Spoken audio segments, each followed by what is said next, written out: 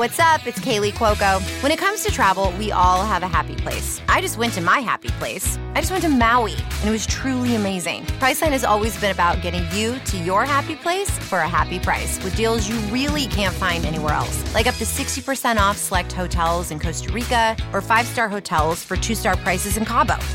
Go to your happy place for a happy price. Go to your happy price, Priceline.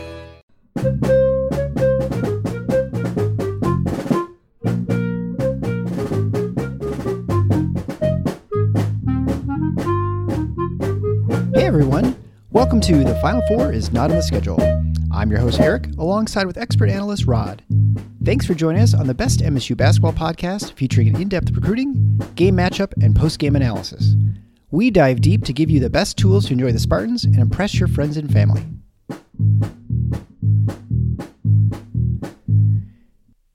Hey everybody, it's Eric alongside Rod.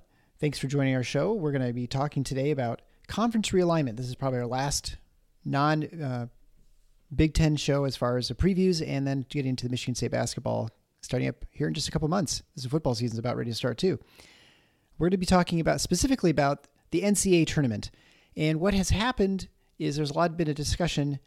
Mike DeCourcy had a really good piece, which I'll link to in the show notes. Also, there's been a piece on Sports Illustrated from which quotes Greg Sankey, who is the commissioner for the SEC, and with the comments about sort of adding a fresh look, I think is what the quote mark into for the NCAA tournament. But with football changing the dynamics of the conferences, making them bigger, SEC's obviously getting bigger, Big Ten is getting bigger, as we just talked about last week in the show about USC and UCLA. There are changes that are afloat. And so people are starting to question other things. And, specifically the big giant moneymaker and the biggest event probably in college athletics really is the NCAA tournament, the big dance, right? And so we're going to talk about that because there's rumblings about changing this. The tournament hasn't had a major change probably in 15 years when they added the first four, those the play-in games for the two 15 or 16 seeds, and then the two 12 seeds that play each other, or the two 12 seed playing games. And then before that, I think it was 48 teams, and there was 32. But back when Michigan State in the 70s won the NCAA tournament, I think there were 32 teams. It was 40 teams at that point. Yeah. Right. And I think we saw with the emergence, really, I think of ESPN back in the 80s, where they were just jumping from game to game. They brought a lot of new energy to the NCAA tournament, bringing a lot of eyeballs and a lot of revenue, and it just became much like the Super Bowl. It just sort of became an event, and in and of itself, every office has a pool. Everybody sort of talks about the tournament for a couple weeks. It has become a cultural event, which very few sporting events are. I mean, like I said, the Super Bowl, I would even argue nothing in the NBA, or maybe the World Series. Maybe people talk about that, but not really. So there really aren't many things that everybody talks about. It's sort of like the show everybody watches that comes out, back in the day when there were only 3 networks, right? That everyone's like, the Honeymooners or something. Right now, there's not a whole lot that sort of unites people, but everybody is at least fills out a bracket, even though they know nothing about, about college basketball. And so it is a thing. And so anytime people talk about changing this, I think, it's worth a discussion. And certainly because, as we've mentioned in a number of shows this summer, revenue, money drives all these decisions. And whether they're good decisions or bad decisions, they're driven largely by football. But because football has forced a realignment of the conferences and with the makeups of these conferences, it has certainly, opened the door to discussions about how we might change the tournament. And so I think Mike DeCourcy had a good piece. Like I said, we'll link that in the show notes, where he talks about potentially, radically changing this tournament for the detriment. And so I guess I'll just let you kind of kick off where you want to start with the discussion, because I think most of us who are college basketball fans really like the tournament. And I mean, I was even less skeptical adding the 4 teams, the planned games. So anything that radically changes it, I worry about changing the game dramatically, or the sort of the event that, makes it feel different and maybe loses its sort of unique specialness. To use an old cliche, a move, if radical change were to come, that would be the epitome of penny wise and pound foolish.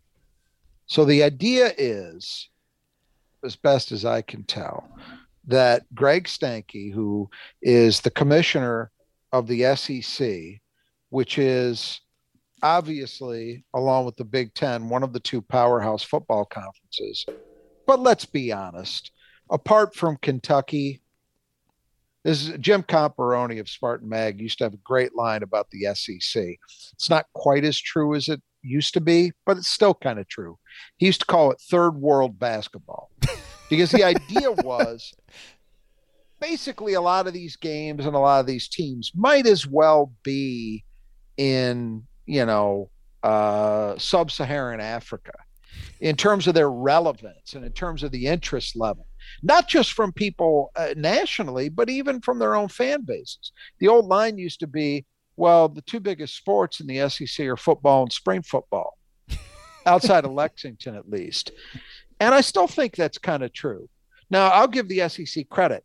They've devoted a lot of their immense football television revenue to upgrading their basketball programs. If you look, a place like Alabama treats basketball more seriously than they ever did. Auburn, the same thing. Arkansas used to treat it seriously, and they have a renewed, Tennessee.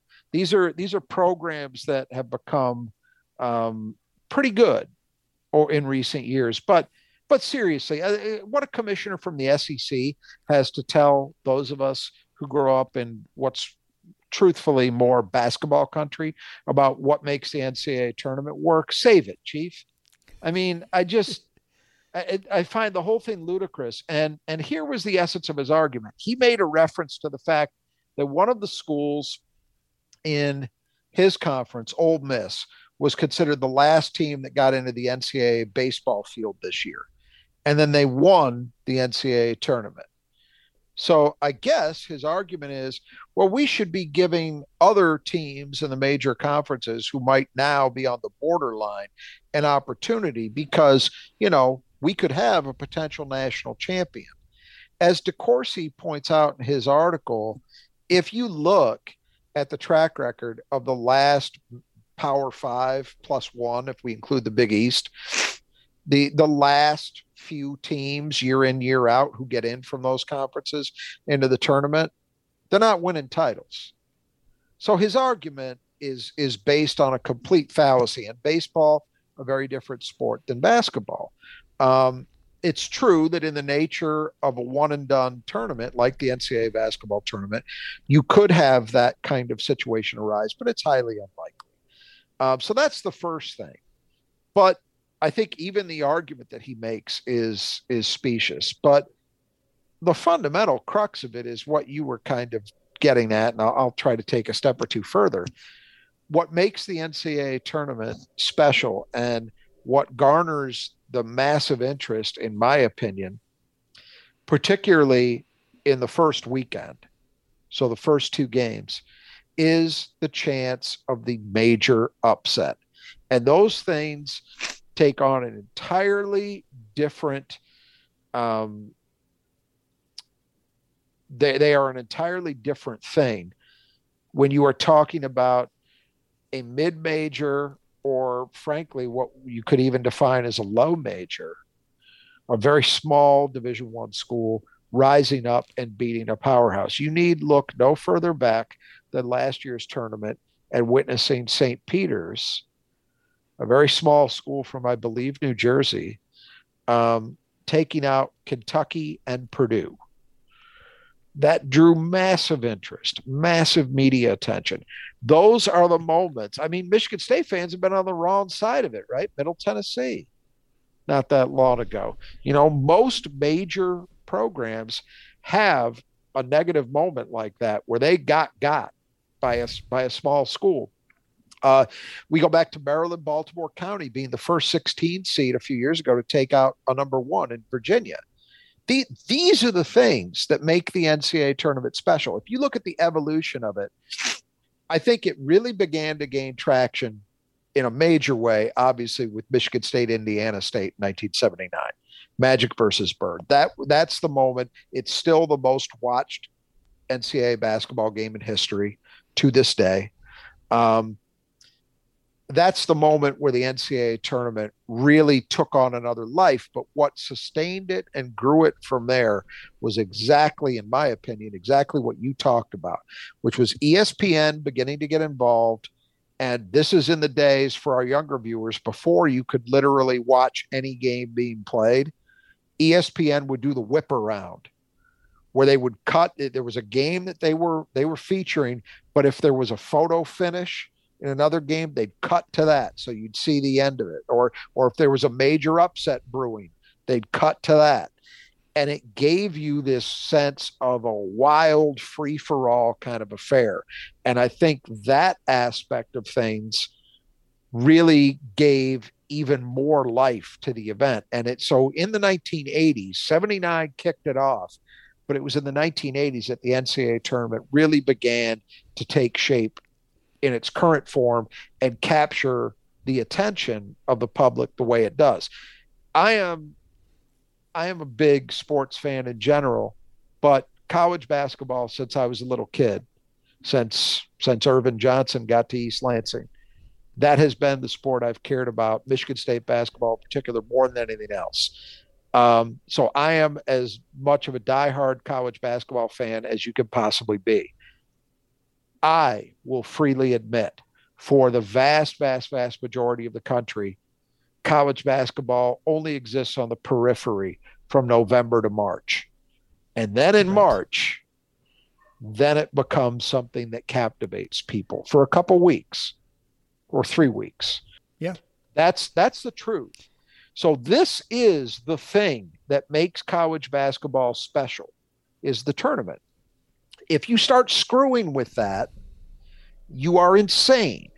And any thought of changing the dynamic so that we are and Stanky, I think, was talking about growing the field. To 96 teams, yeah. Right. We're currently at 64 plus 4, right? Yeah. Or 64. Yeah. Yeah, well, 68 teams. Mm-hmm. Yeah, 68 teams. Okay. You start taking it to 96 and it just starts. The reality is that the last few teams that get into the field most years, you can look at and say, does it really excite anybody? I mean, look, Michigan State fans 2 years ago had, thank God. They shouldn't have been in the play-in game. It was ridiculous that they were, but they were. That's how the committee. So it ended up that, thank God, the play-in game existed, right, to keep the streak going. But most years, you look at those teams, and I think you say, well, these are very, very flawed teams that nobody's really going to miss if they're in the field or not. They're most times they're going to be around for a game, maybe two, and that's it. Occasionally, you get a UCLA that makes a run like they did in the COVID year, but that's a massive. Or VCU yep. did it one year on a Shaka Smart, but those are massive outliers. That's not normal. And those teams had, VCU in particular, no shot to win it once they got there. You could argue UCLA had a little better shot, but not much once they got to the Final Four. So what are we doing here? What we're doing, what Greg Sankey is arguing for is I want even more of my powerhouse teams. Because by expanding to 96, I guarantee you, he does not have in mind, man, we got to find a way to get the fourth place team in the Missouri Valley into the tournament. That is not what he's thinking. He's thinking, I want, 12 of my 16 teams in the field instead of 8 or 9.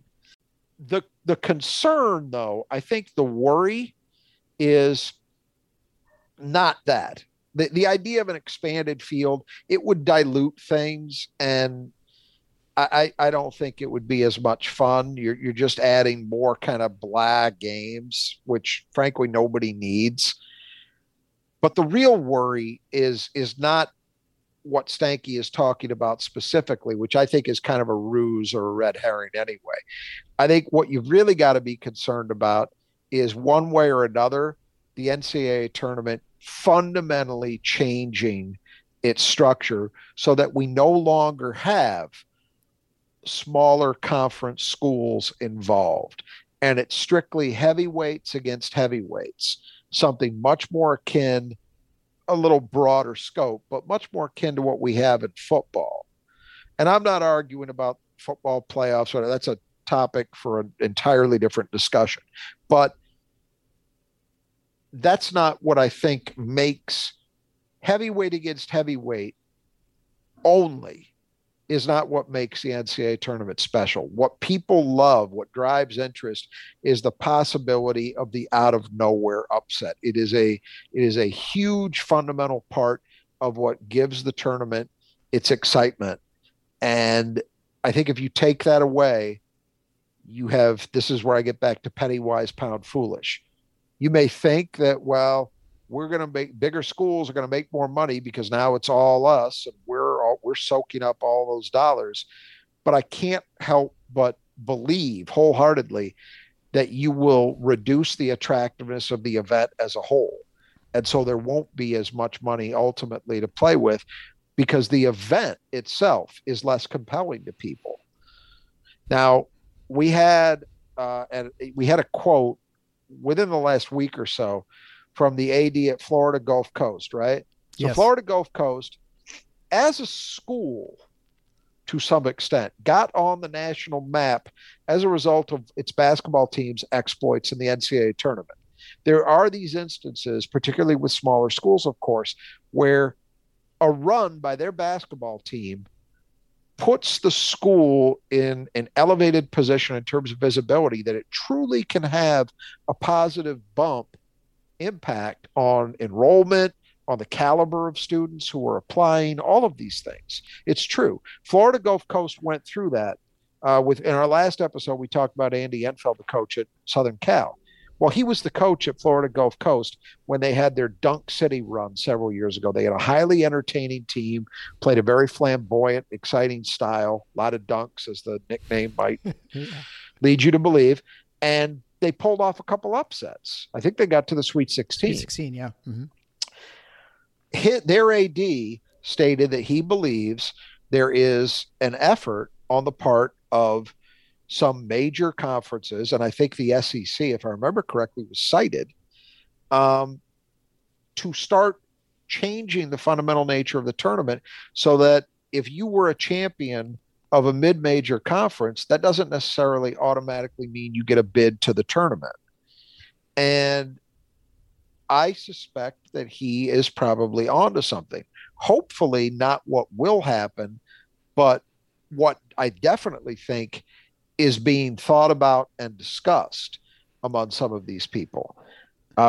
This is a very complicated subject because it gets into, there's a lot of crossover with conference realignment, and especially, I think, with the nature of what is going to happen next in terms of how major conference schools and their athletic programs are governed and organized.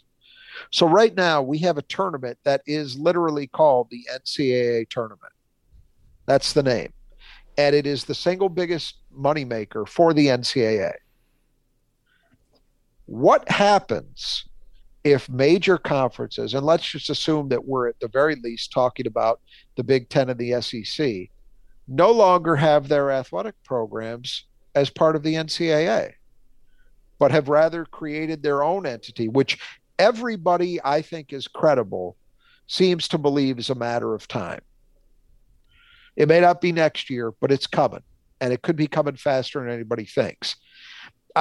I have had discussions with some very smart, well-informed people who are involved on the television side of this. One guy in particular who has insisted to me when I brought this up, and he's been right about a lot of what's come down the pike.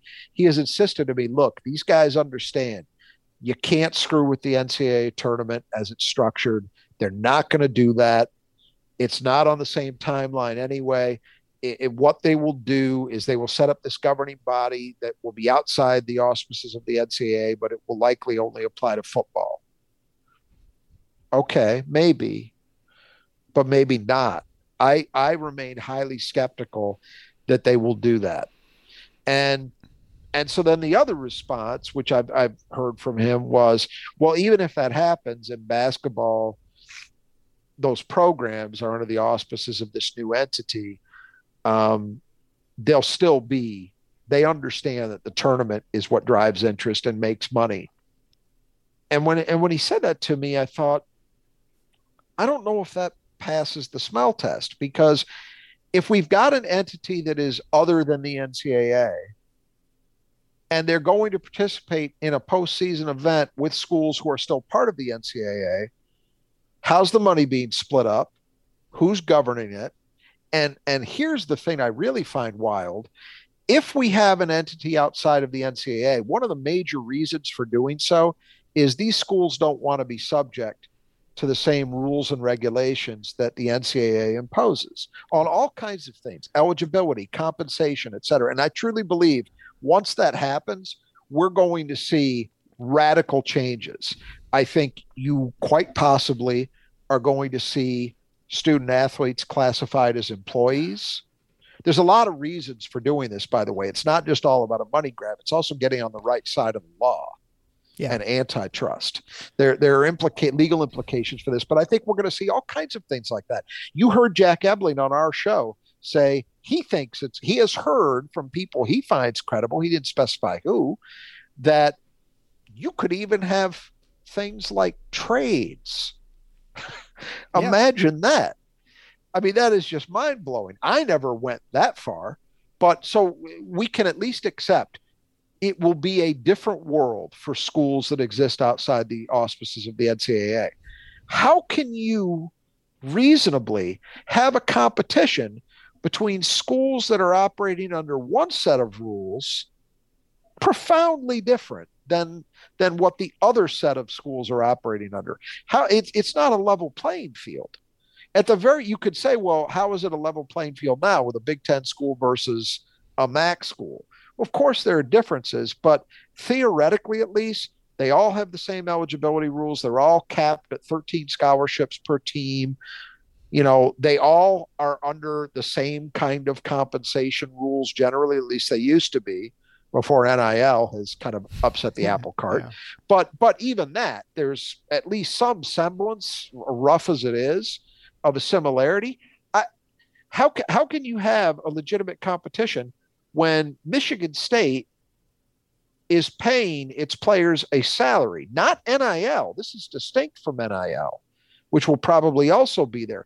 I'm talking about a salary, just like they were, working the midnight shift as a janitor at Erickson Kiva, Erickson Hall, like I did when I was at Michigan State, except making a lot more money doing it, versus Eastern Michigan, where at best they might get a sponsorship by Cottage Inn Pizza in Ypsilanti. How is that the same world? You can't, do you know what I'm saying? That just, it beggars belief for me. So I am worried about this as someone who truly loves this sport and loves the NCAA tournament, treats it as a holiday every March, that first Thursday and Friday. It worries me because I don't think the AD at Florida Gulf Coast is crazy. I think he's right. He's right to be concerned. He's right to see this potentially coming down the pike.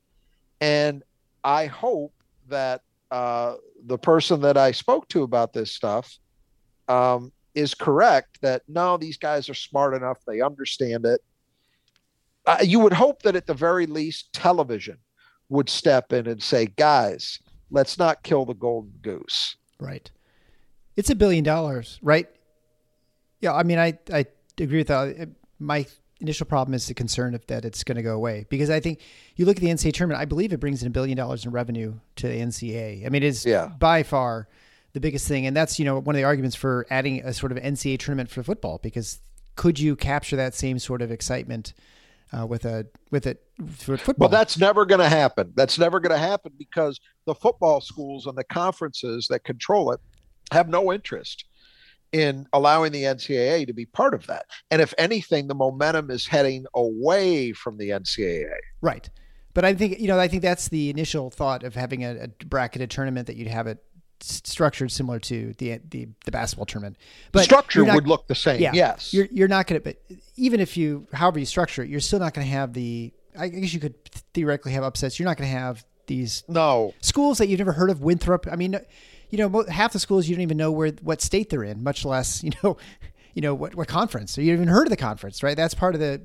All you got to do is go back to last year's tournament in St. Peter's. And we have examples of this, if not every year, then every other year. Yeah. We have examples of the little engine that could. And it's because of the natures of the sport. Basketball is a 13 max scholarship sport where one player can very, very seriously impact the outcome of a game. That's really all it takes. That Curry, is going right at Davidson.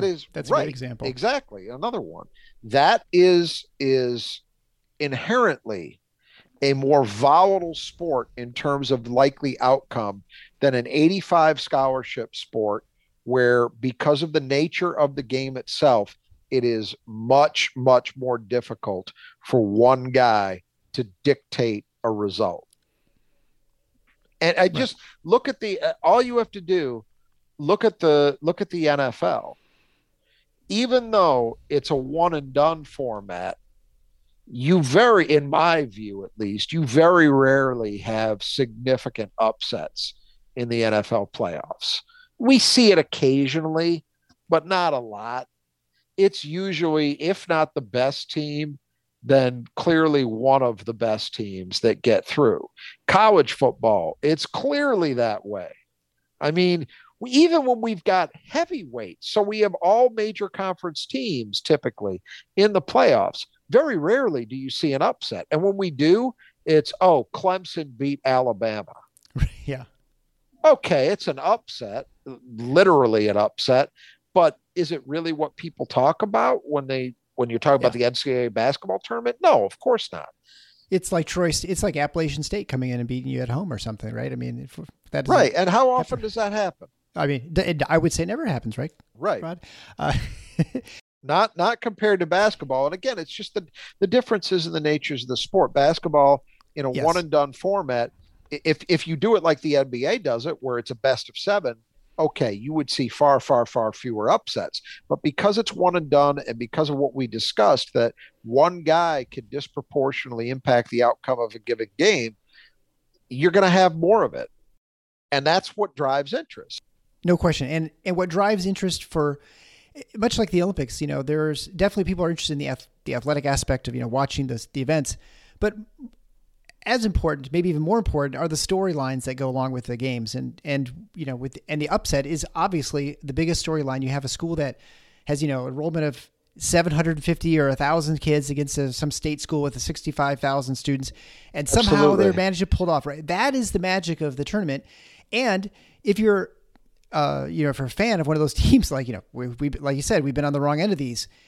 There is trepidation. There is fear every time, even if you're 1-1 versus a 16, right? You don't want to be that team that loses to the 16 seed. There is pressure on all these games. If it was a 3-game series, you wouldn't worry nearly as much, right? Right. But because it's the one game, you don't shoot well, someone gets hot, whatever. I mean, a million things can happen. And suddenly it's a story.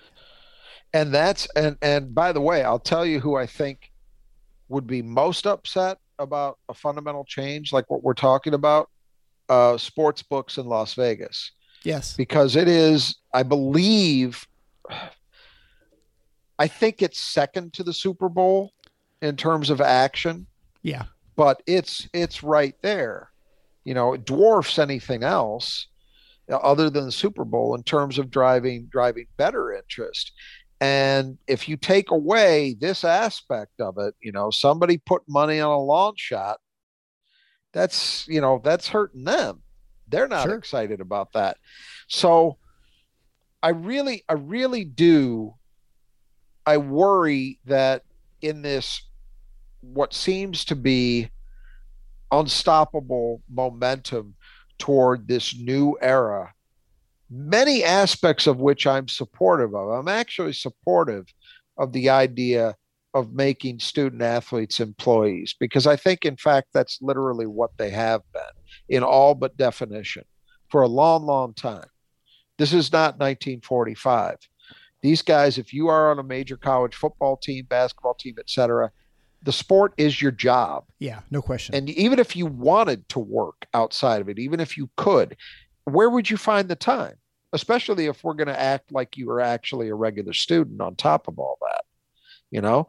So that plus the fact that we're talking about these gargantuan contracts where Big Ten schools could potentially be seen as much as $100 million in television rights fees annually after this current round of negotiation is all said and done. I morally, legally, every which way you look at it, I think that is a positive thing, and it's never going to happen under the auspices of the NCAA. They have fought that, the attempt to define them as employees every step of the way. I don't think that's going to change. And this is one of the areas where what drives a lot of this is major college programs, SEC, Big Ten, and to some extent the other Power Fives, don't like the idea that they are subject to the same rules that Weber State is subject to. And the way the NCAA is set up, of course, there are many more of the Weber States of the world than there are of the Michigan States. There's whatever there is, 360 some Division I schools in basketball, at least. They get outvoted. So if the Big Ten says, hey, we want to treat our guys as employees. I'm not saying all the schools do, but if they want to, they have no shot because Weber State doesn't want to do that. And all the similarly sized schools don't want to be subject to that. So they don't do it. That's only one aspect of it. There's a lot of reasons, most of which come down to money. But that's why they want to be free of this. Football, A-okay. I've got no beef with it. But when you start getting into basketball, and again, as we've said many times in other contexts, basketball is not driving any of these trains. So basketball, unfortunately, could get wrecked by what football hath wrought. Yeah. I mean, that is a possible outcome. And that's what I worry about, is that these guys are so focused on that aspect of it that they don't pay attention to this thing that I care about. And a lot of other, presumably anybody listening to this cares about, and it gets ruined or damaged, at least as collateral damage, so to speak. That's what I worry about. Yeah, I think the one of the aspects too that we don't appreciate much, we don't talk about this show at all, is gambling. And gambling is a gigantic reason, and it's really probably the main reason the tournament has been so successful initially, right? Yeah, that gambling drives. Because you say, but gambling drives the eyeballs on TV, right? That's why a lot of people tune in to watch sports, is the gambling reason. I mean, there are people who are passionate about their teams, but there are probably more people who are more passionate about getting their parlay to hit, right? And so that's right. So if you change the tournament and get less people who are interested in watching it because they're not gambling on it, you're gonna and those upsets certainly draw a lot of people in, right? Like, massive amounts of uncertainty draws people into gambling and sort of games of chance, right? And that's, so if you remove that, you've wrecked your tournament, in not only for the stories for the casual fan, but the people who are gambling, and those people, you would for sure destroy it. And it'll be interesting, guys, to see how they have to preserve it, because I imagine we're not the only ones who understand this. Well, this is what I've been told is that, hey, these are smart, and I buy that completely. But then I see a guy like Stanky popping off, and I think, oh God, maybe not. This is the commissioner of one of the two major conferences, the two who have kind of Elon Musked their way off planet Earth, and now they're on Mars terraforming it. While the poor ACC and Big 12 and Pac-12 and the lesser leagues below them are stuck back here on a rotting earth, Yeah, right. I mean, that's kind of what it feels like. And for that guy to be making some of the comments he's made, it really worries me, because I think, well, I have to take him seriously. And I think this 96 team bullshit is just that. It's a ruse. I don't think he's seriously talking about that. I think he wants to get into an environment where, hey, it's time for the big boys to run our own show. The problem is that show will not be as compelling. It just won't. And that would be, plus, here's another aspect of it. Now, think about this. We know full well that it is possible to have a truly elite basketball program and be at a school where football either doesn't exist or might exist at the Division II or Division III level. I give you Villanova. I give you Gonzaga. I give you Georgetown.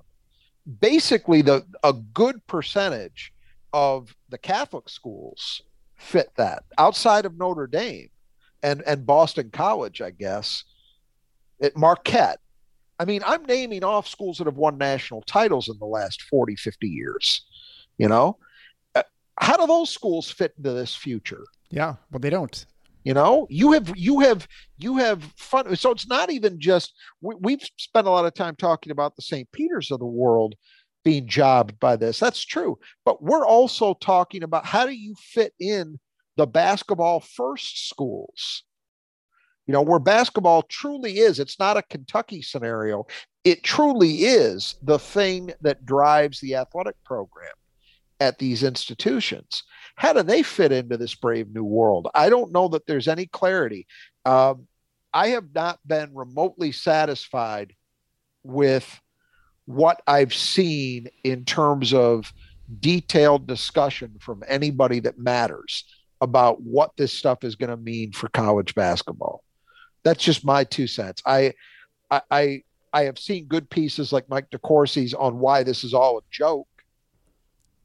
And I would expect nothing less. He's a great writer and a guy who usually is on the right side of things, in my opinion, and understands this stuff. But I have not seen an AD, a conference commissioner, somebody say something that made me feel like, okay, they've got this. They understand. They're not going to drive this train off the tracks.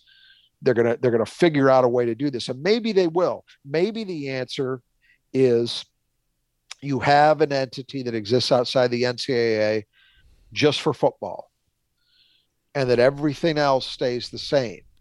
But my problem with that, I hear that, and that sounds great, and I want to believe that. But my problem is at a Michigan State or a Kentucky or Texas or an Ohio State, is it even remotely feasible that the basketball programs are going to accept having to operate under fundamentally different rules and horizons of possibility for their student athletes as the football programs do? So what I mean by that is, okay, football is now outside the NCAA. So effective immediately, we're classifying football players as employees. And they're going to make a salary. But basketball players, nope, sorry, guys. It's NIL, that's it. Can you imagine that working? I can't. So I think once you cross that Rubicon into we're leaving the NCAA for anything, you're probably crossing it for everything, at least the revenue stuff. And then, and this is where we start getting back to legal implications. If you start getting into scenarios where football players and basketball players are employees, and I'm not going to declare myself an expert on Title IX by any means, but I know a little bit about it, and I know how to read a statute. I kind of have a hard time seeing a scenario where you're not going to have to treat every athlete, male and female, within a sport or within your athletic department, I mean, the same way. NIL is an interesting workaround because it is not university-derived revenue that goes, and I'm sorry if stop me if I'm getting into the weeds on this, but no, I think this is an important discussion. The beauty of NIL is, if you're a fan of a football or basketball program, is that money isn't subject to Title IX implications because it's totally outside the auspices of the university. The university is not providing that benefit. It's a car dealership or boosters, or whatever, but it's coming from the outside. If you start getting, and again, I think there are perfectly legitimate reasons why these schools are sooner or later probably going to move to an employee model. I really do believe that. um, then I think Title IX is going to effectively mean they're going to have to make all student athletes employees. They're not going to be able to tell the women's crew team, sorry, you guys don't get the benefit of a salary. And that is profound. So once you start getting into these areas, it starts to, in my opinion, get harder and harder to say, well, we can draw the boundary at just football, and then everything else is operating differently. And if it starts operating differently, then I struggle to see how you can keep this thing we call the NCAA basketball tournament intact. I hate to be depressing about it, No, but that's I can see ways around it. I could imagine you could have them agree to a certain amount of slots, right? Like we get, as the Power 5 conferences, we get whatever 38, 42 slots, and the remaining 20 or 18 or whatever go to the remaining conferences, and you can divvy them up however you want, whether you do an automatic bid, but it becomes complicated. And I think to your point with paying athletes too, I mean, goes a little bit off for discussion about the tournament, but in some ways it's germane to it, right? I think it's hard to imagine that you're going to be able to pay, because what happens if you have Title IX, you're going to immediately get into, if not a legal reason, at least a PR reason. You're going to have to be paying athletes the same no matter what sport they're playing, right? Oh, it will be legal. And so now you're paying non-revenue. I mean, not a single women's athletics department makes any money. They're all money losers, I guess, in that sense, right? You're paying cheerleaders, you're paying dance team members, you're paying, I'm trying to think of all the people, right? Are you paying the band? On. I mean, and I don't know. I mean, it'll be very difficult, I think, to try and make this work. There's no good way, right?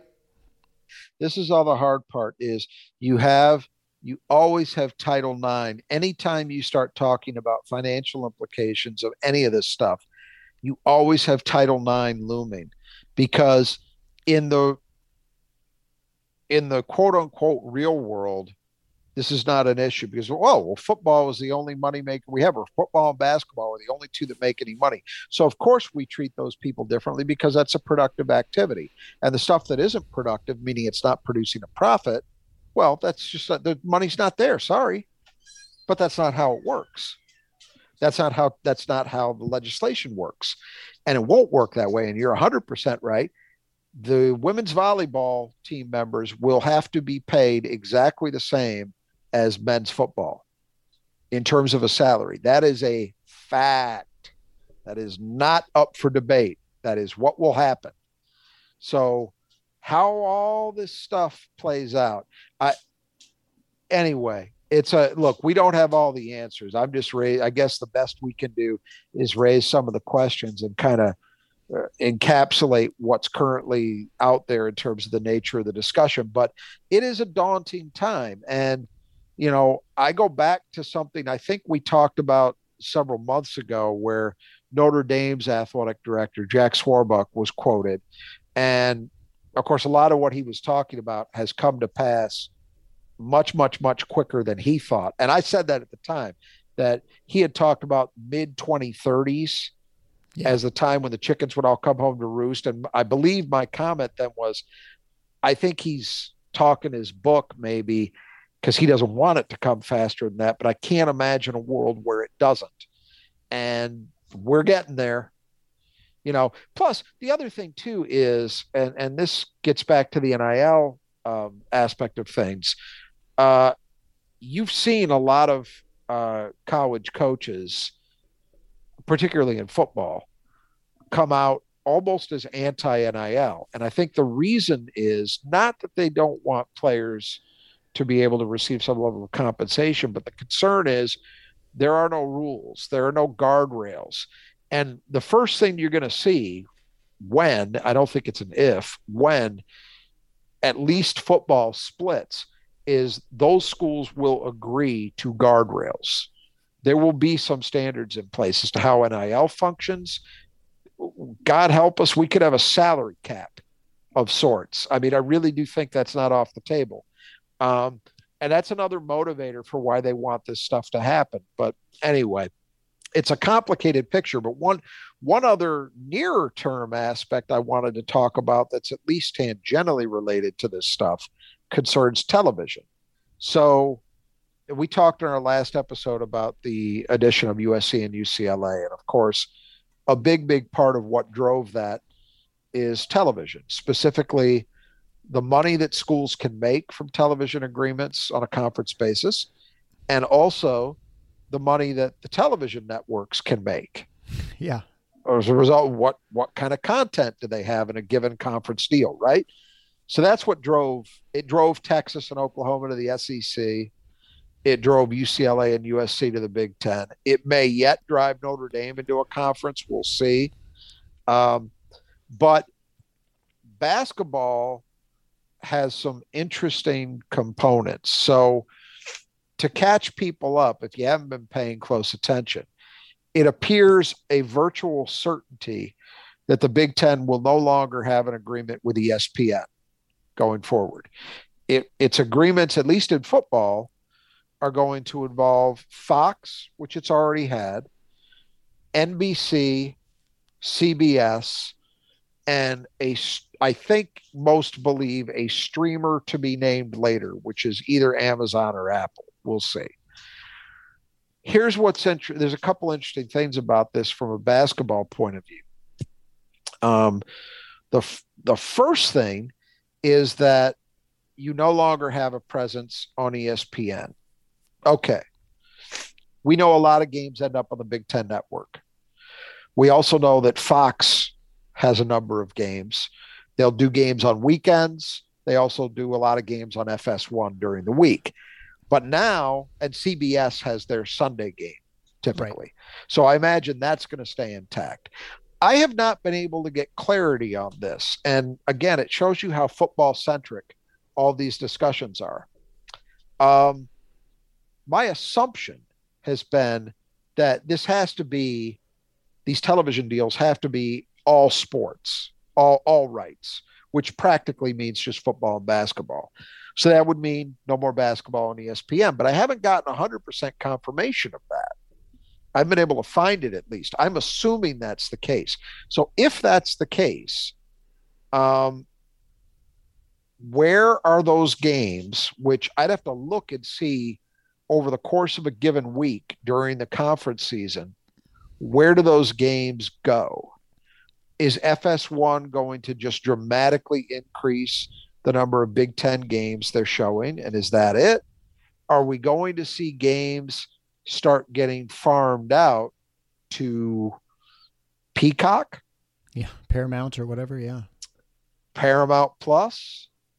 I mean, both of those networks, I have a Paramount Plus subscription in part because they have some U.S. men's national soccer team games, which I have an interest in. So during qualification, there were some games that were only available on Paramount Plus. So they do sports.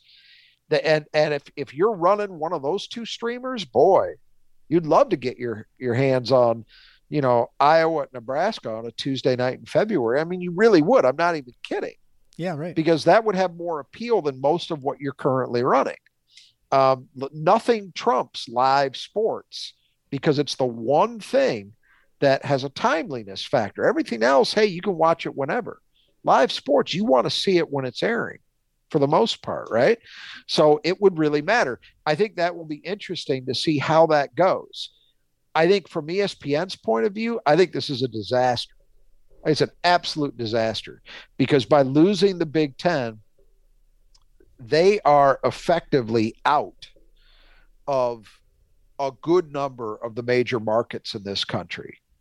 And that cannot come without a cost. Sure. I don't mean that the network won't be available, but the network is not going to draw people's attention.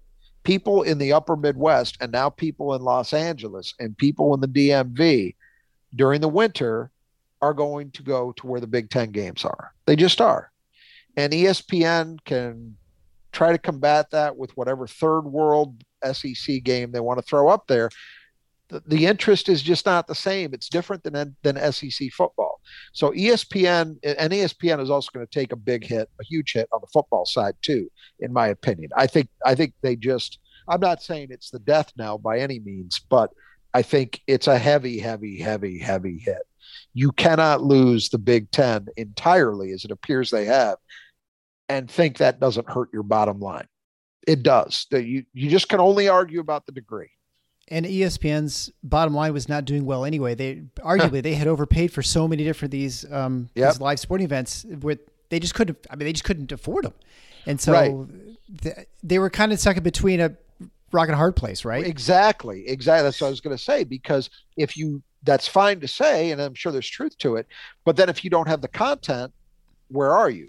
If you don't have content people are interested in watching, that's not a positive for you either. So it maybe becomes an unvirtuous cycle, where we don't have the money to pay for the stuff people want to pay attention to, but because we don't have the stuff people pay attention to, we don't have eyeballs, which means we've got less money, and on we go.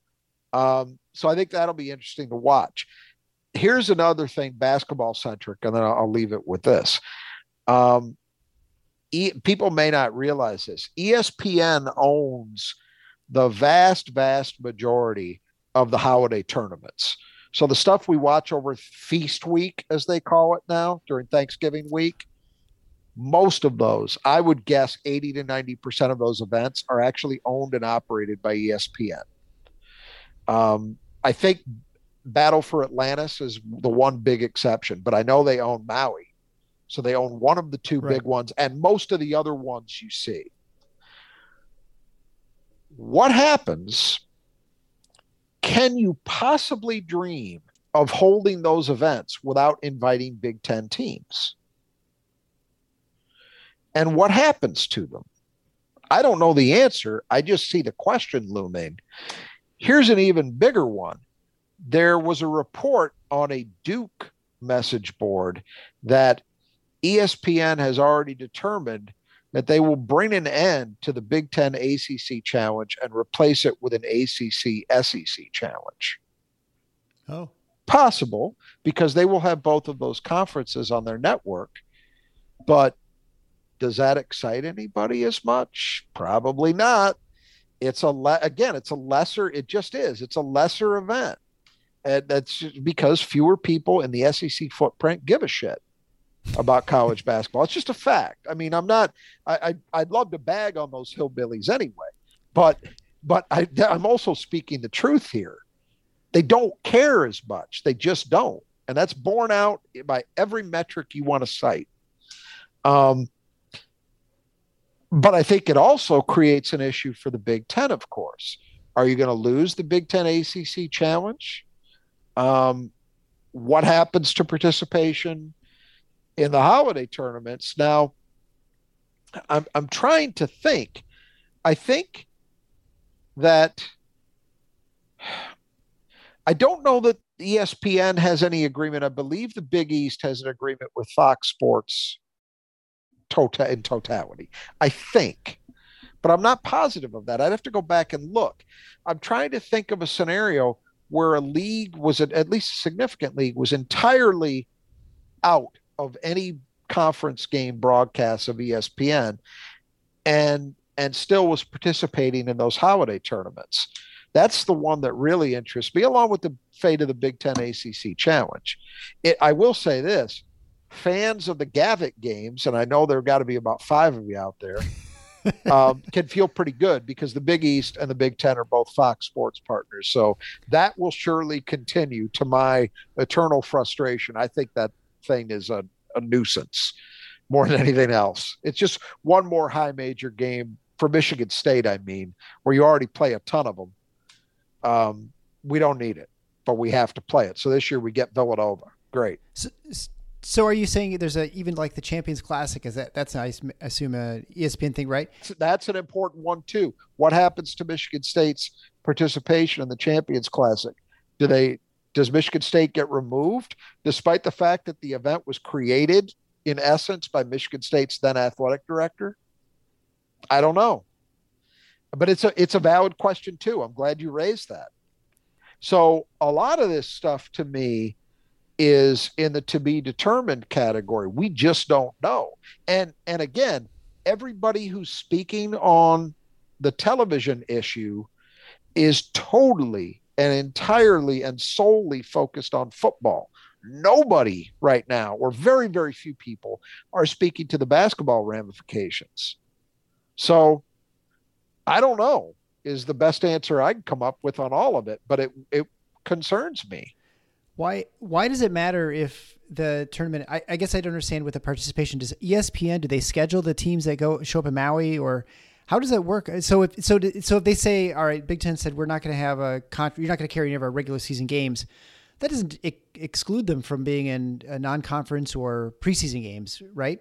Correct. Well, to give you an example, right? Notre Dame has a contract with NBC.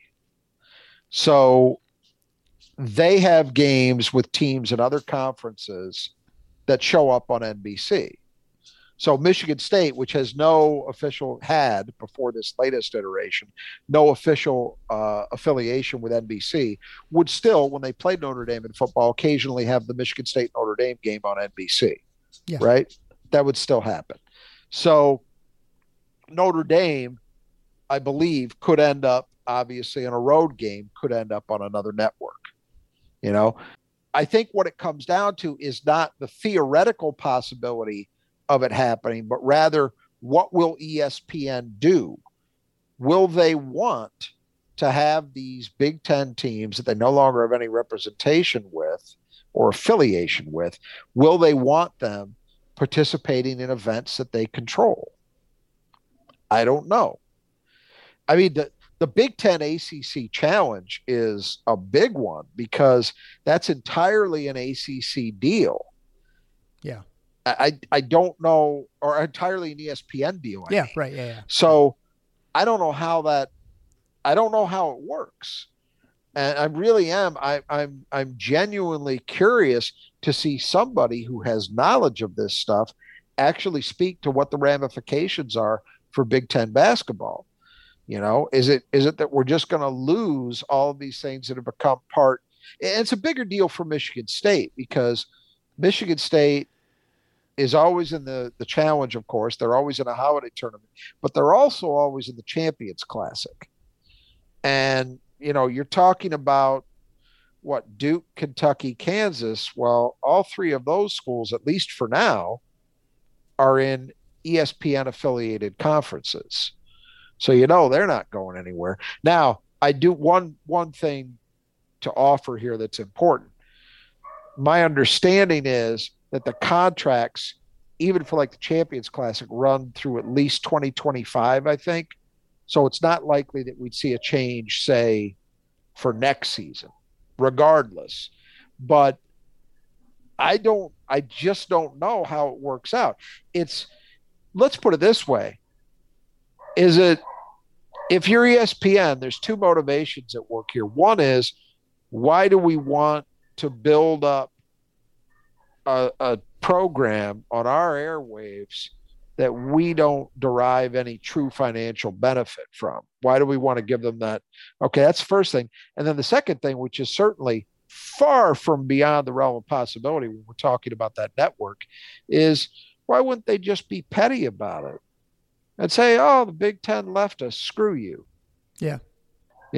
I think that's a distinct possibility. And Michigan State fans, of course, can have an understanding of how different aspects of ESPN's operation can get extremely juvenile. Yeah. And ludicrous. So I put nothing past them.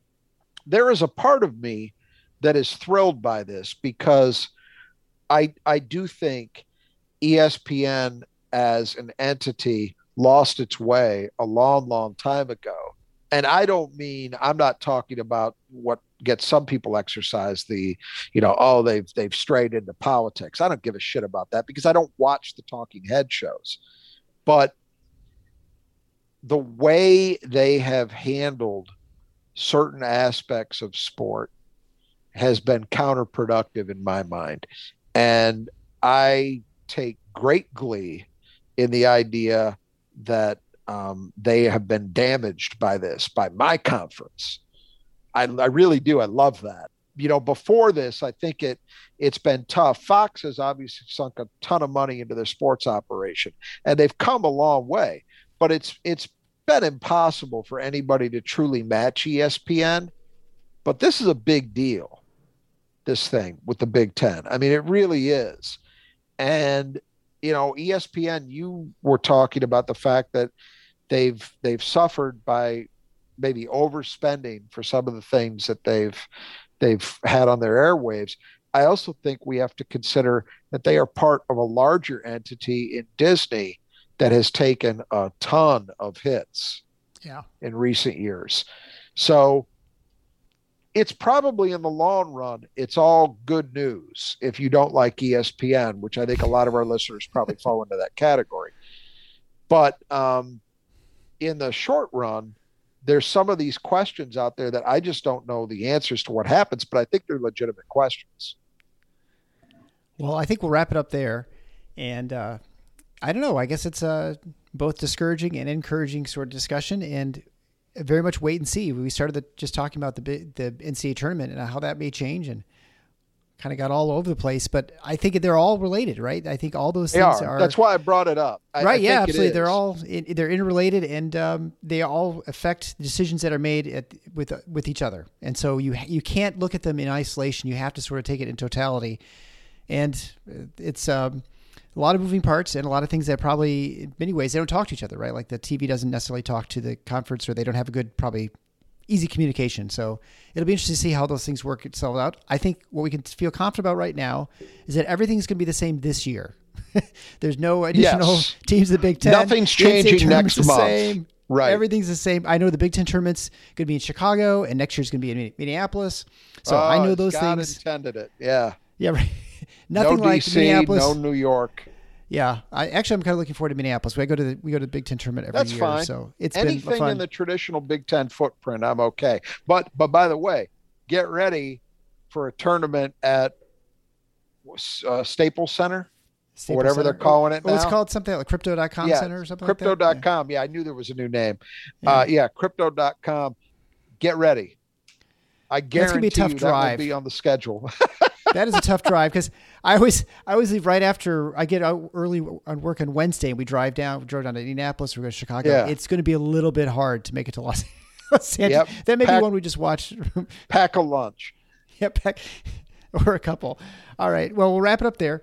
Again, I'd encourage you to go to TFF iNots or the Final Four is not on the schedule.com, and there you can join our community, sign up for a forum. It's free. Our intention for this show is to keep it free. And so we encourage anyone who feels compelled to go to the support page, or you can sign up to be a Patreon member and support us monthly. We have some various levels of provide merchandise or sponsorship opportunities. You can also give one-time gifts via PayPal, which people have done. And then hit us up on email at tffinots@gmail.com. There, if you have any ideas or suggestions for the show, we're more than happy. We're always trying to improve the show and add new content and add different levels in our production. And finally, I'd encourage you to go to your podcast player and leave a written review. And I'd like to add just a brief little postmortem to the show that after recording this, the Big Ten had their gigantic television deal signed with NBC, CBS, Fox, Peacock, and the streaming service we were suggesting might be Peacock actually is the one that ended up being part of the deal. And the most immediate impact this will have, of course, is that my family will need to buy another streaming service. But until next time, the Final Four is not on the schedule. Go Green.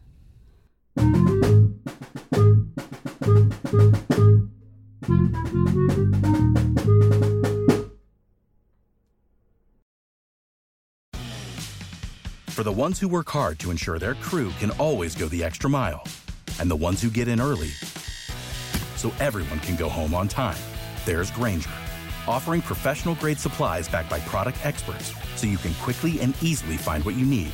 Plus, you can count on access to a committed team ready to go the extra mile for you. Call, click Grainger.com, or just stop by. Grainger, for the ones who get it done.